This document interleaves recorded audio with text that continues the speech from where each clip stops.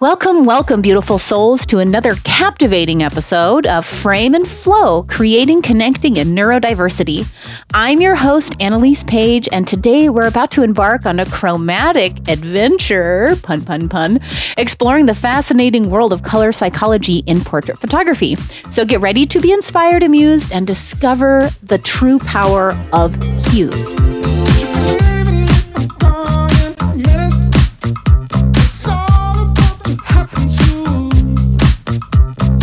As a portrait photographer, I have always been captivated by the way colors can evoke emotions and create a specific mood in photographs. And today we're going to float into this vibrant topic, all while keeping the conversation hopping, because we all know I can't stay on topic, let's be honest. And also, if you are neurodivergent, ADHD, TBI, probably having a hell of a time sitting through and even listening to me talk this much. So here we go. Let's paint the canvas of our minds with an array of hues, and hues of good vibes, my dudes. So to help us unravel the magic of colors, I've gathered some enlightening quotes from artists who understand the importance of color and evoking feelings. And let's begin with a quote from the brilliant Vincent van Gogh, who said, and here's the quote, "Instead of trying to reproduce exactly what I see before me, I make more arbitrary use of color to express myself more forcefully." And isn't that just fascinating, honestly? Like, colors not only reflect what we see, but also can express our innermost thoughts and emotions. I'm really going to try to say her name right. Yayoi Kusama, or Kusama Yayoi. Please pardon my pronunciation. She said, "Color is my day-long obsession, joy and torment." Oh my God, seriously, the torment of joy of color is something we can all relate to as artists, photographers, and lovers of creativity. It's that everlasting pursuit to capture the essence of a moment, a feeling, and being able to channel it through the lens of color. I feel this. It seems my everyday struggle around colors, getting the correct white balance for the images I'm creating, balancing the wardrobe of my clients to make sure that their colors vibe together. And if you've spent any time with me, you'll also hear me bemoan my struggle with white balance. Random fact, I have tiny cataracts in my eyes, and I see things a little more blue. So I don't know if you see my photography is most likely to you a little bit too warm, a little bit too yellow. And that's because I'm #overcompensating. This is how color affects me. And my goal is to be so great at white balance, just like Nick Page photography is, that I can look at a picture and be like, oh, no, that's too yellow. Oh, that's too blue. Oh, that's too green. Oh, that's too magenta. I want to have that super ninja white balance power. And also because I've never actually taken an art class or a photography class. Everything I learned for free on the internet, or because I live with Nick Page and he picks apart my stuff. Bless him for that. So I'm kind of learning as I go. And I really encourage y'all to do the same, honestly. Because when we can learn and surround ourselves with the things that we struggle with, we get better at it. Now, I'm going to share a personal story about the power of color in my own photography. So every Halloween, I get the honor and pleasure of working with professional makeup artists at The Nest at True Salon. This is here in town, Walla Walla. Every year, these queens frickin' bring it. And it's better and better each year, I swear. And last year, well, the first year we did it, I think we had a child dressed up like Pennywise the Clown, and I hadn't really had a grasp on using gels in photography, but I was really trying to evoke that evil, creepy clown vibe. We may or may not have made some children at the park cry. That's how good they are at their FX makeup magic. Last year, I had the pleasure of capturing portraits of their gargoyles. Like you know that 90s TV show Gargoyles? That's the vibe that we did. And oh my God, dude, it was so cool. We photographed in front of a stone church in town, and the whole crew pitched in to create some truly epic costuming.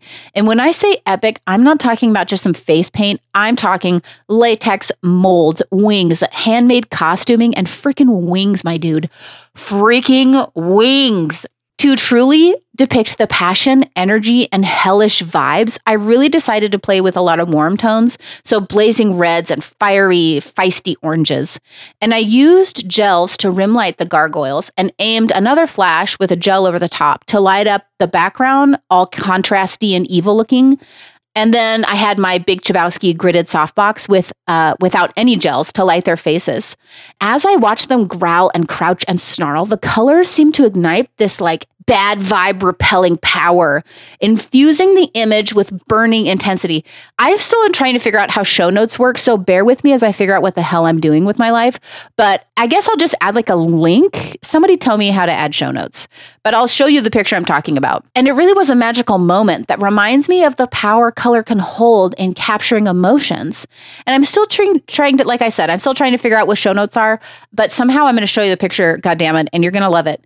And you're going to see that collaboration made the color dream come to life. And it's not about just the colors we choose, it's about how we combine them to create a captivating impact. Y'all know Picasso, his first name is Pablo, and he said, "Colors, like features, follow the changes of the emotions." And isn't that true? Just as the emotions can change and evolve, so can the colors that we use to convey them. So basically, it's like a symphony where the notes of colors dance and intertwine and give birth to the visual symphony of feelings. Now we're going to get practical, which is something I rarely do. So enjoy this.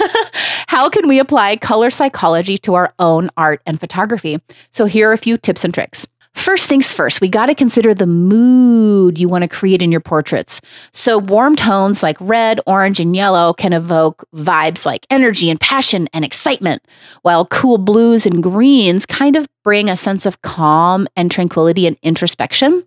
And if you've ever struggled with what colors to choose, go ahead and hop on the internet and look up a color wheel. Just type into the Googs color wheel image on the internet and boom, it'll help you.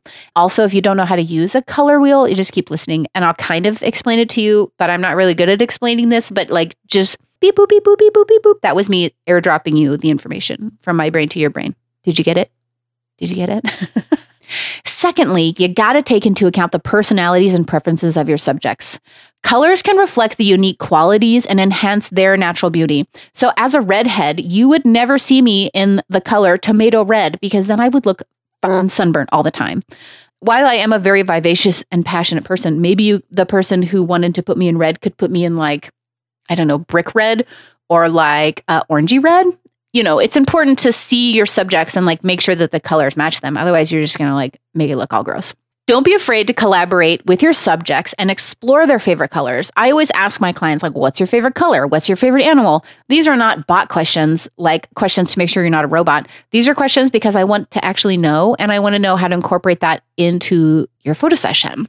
Ask them their favorite color, unless their favorite color is cyan, because fuck cyan, honestly. Just fuck all the way off cyan. It's always important to remember to embrace that experimentation. Step out of your comfort zone and play with unexpected color combinations.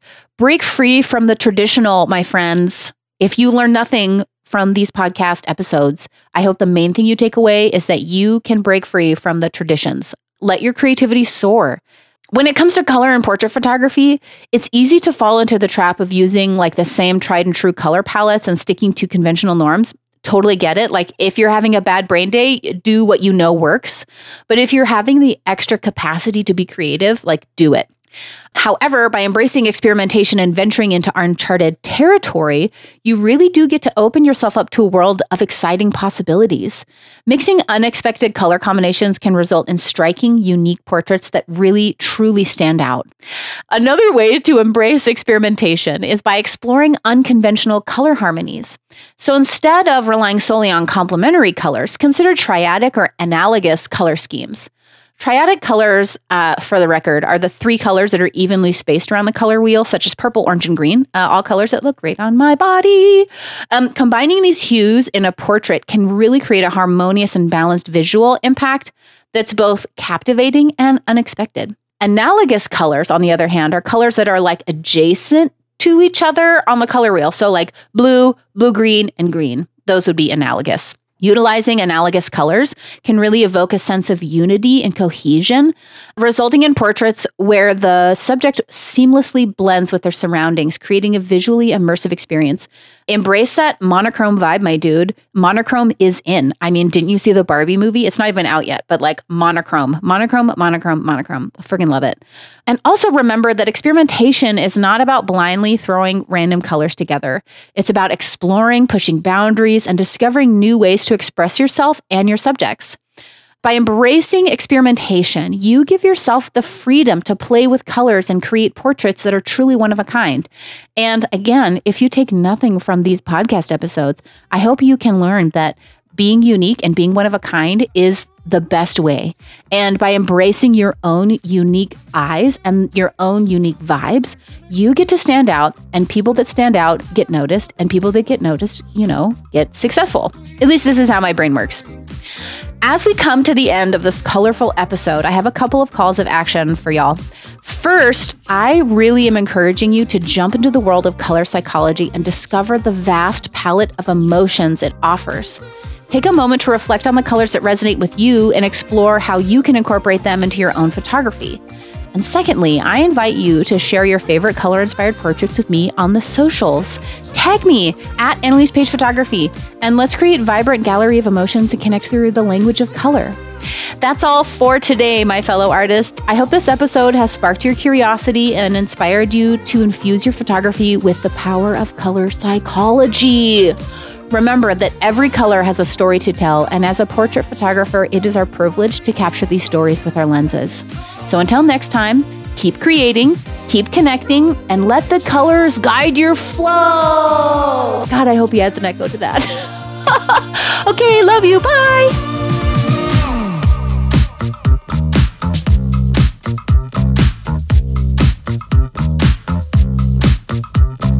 This episode is dedicated to my friend Justin Zaffarisi, who always encouraged me to pursue my goals as a professional photographer and forever was helping me hone my white balance skills.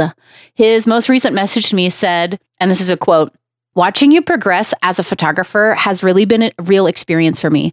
Amazing. You started off so bad. That restaurant shoot, LOL," end quote. He's referring to the very first food photography I ever did, which was, in hindsight, pretty atrocious. And we all need someone who supports our goals and helps us grow. And Justin was such a good friend that way. He made sure to weave in the cosmos whenever he could. Justin, I love you, and you will be so deeply missed and embarrassed to the core, blushing to your hair if you knew that I was dedicating this to you because you're such an Australian. You're so independent. This one's for you, mate.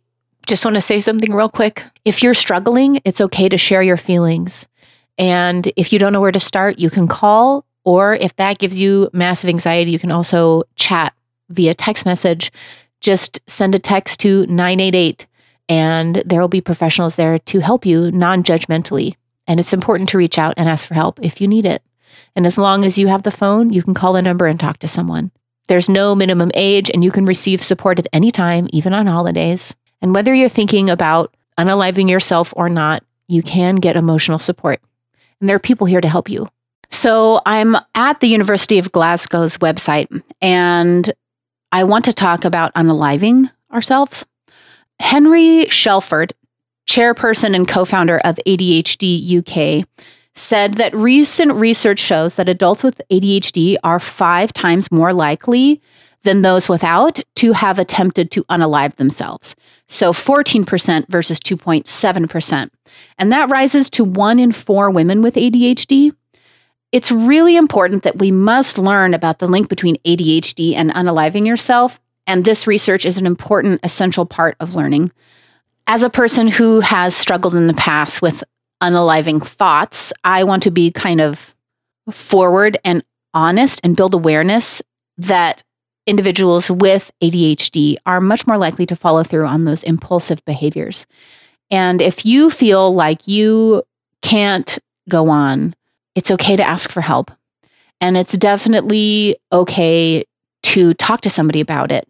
If you don't know what to say, when you're reaching out for help, here's a few options. You can reach out and say like, hey, when you get a chance, can you contact me? I'm feeling really alone and like I may want to unalive myself and could really use some support. You can also contact a loved one and say, hey, I want to live, but I don't know how. And I'm really hoping that maybe you can help. Another thing you can say is, this is really hard for me to say, but I'm having some painful thoughts and it might help to talk. Are you available? You can also check in and say, I'm struggling right now and just need someone to talk to. Can we chat? Okay to connect with people you trust.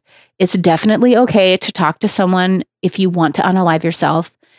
I hope that you know that you are loved, you are important, and that anyone can call the lifeline, whether they're thinking about unaliving themselves or not. Sometimes it's nice to get anonymous emotional support, And there's no minimum age, and you can receive support at any time, 24/7, 365, even on holidays. If you don't have a phone, you can go to the library and use theirs.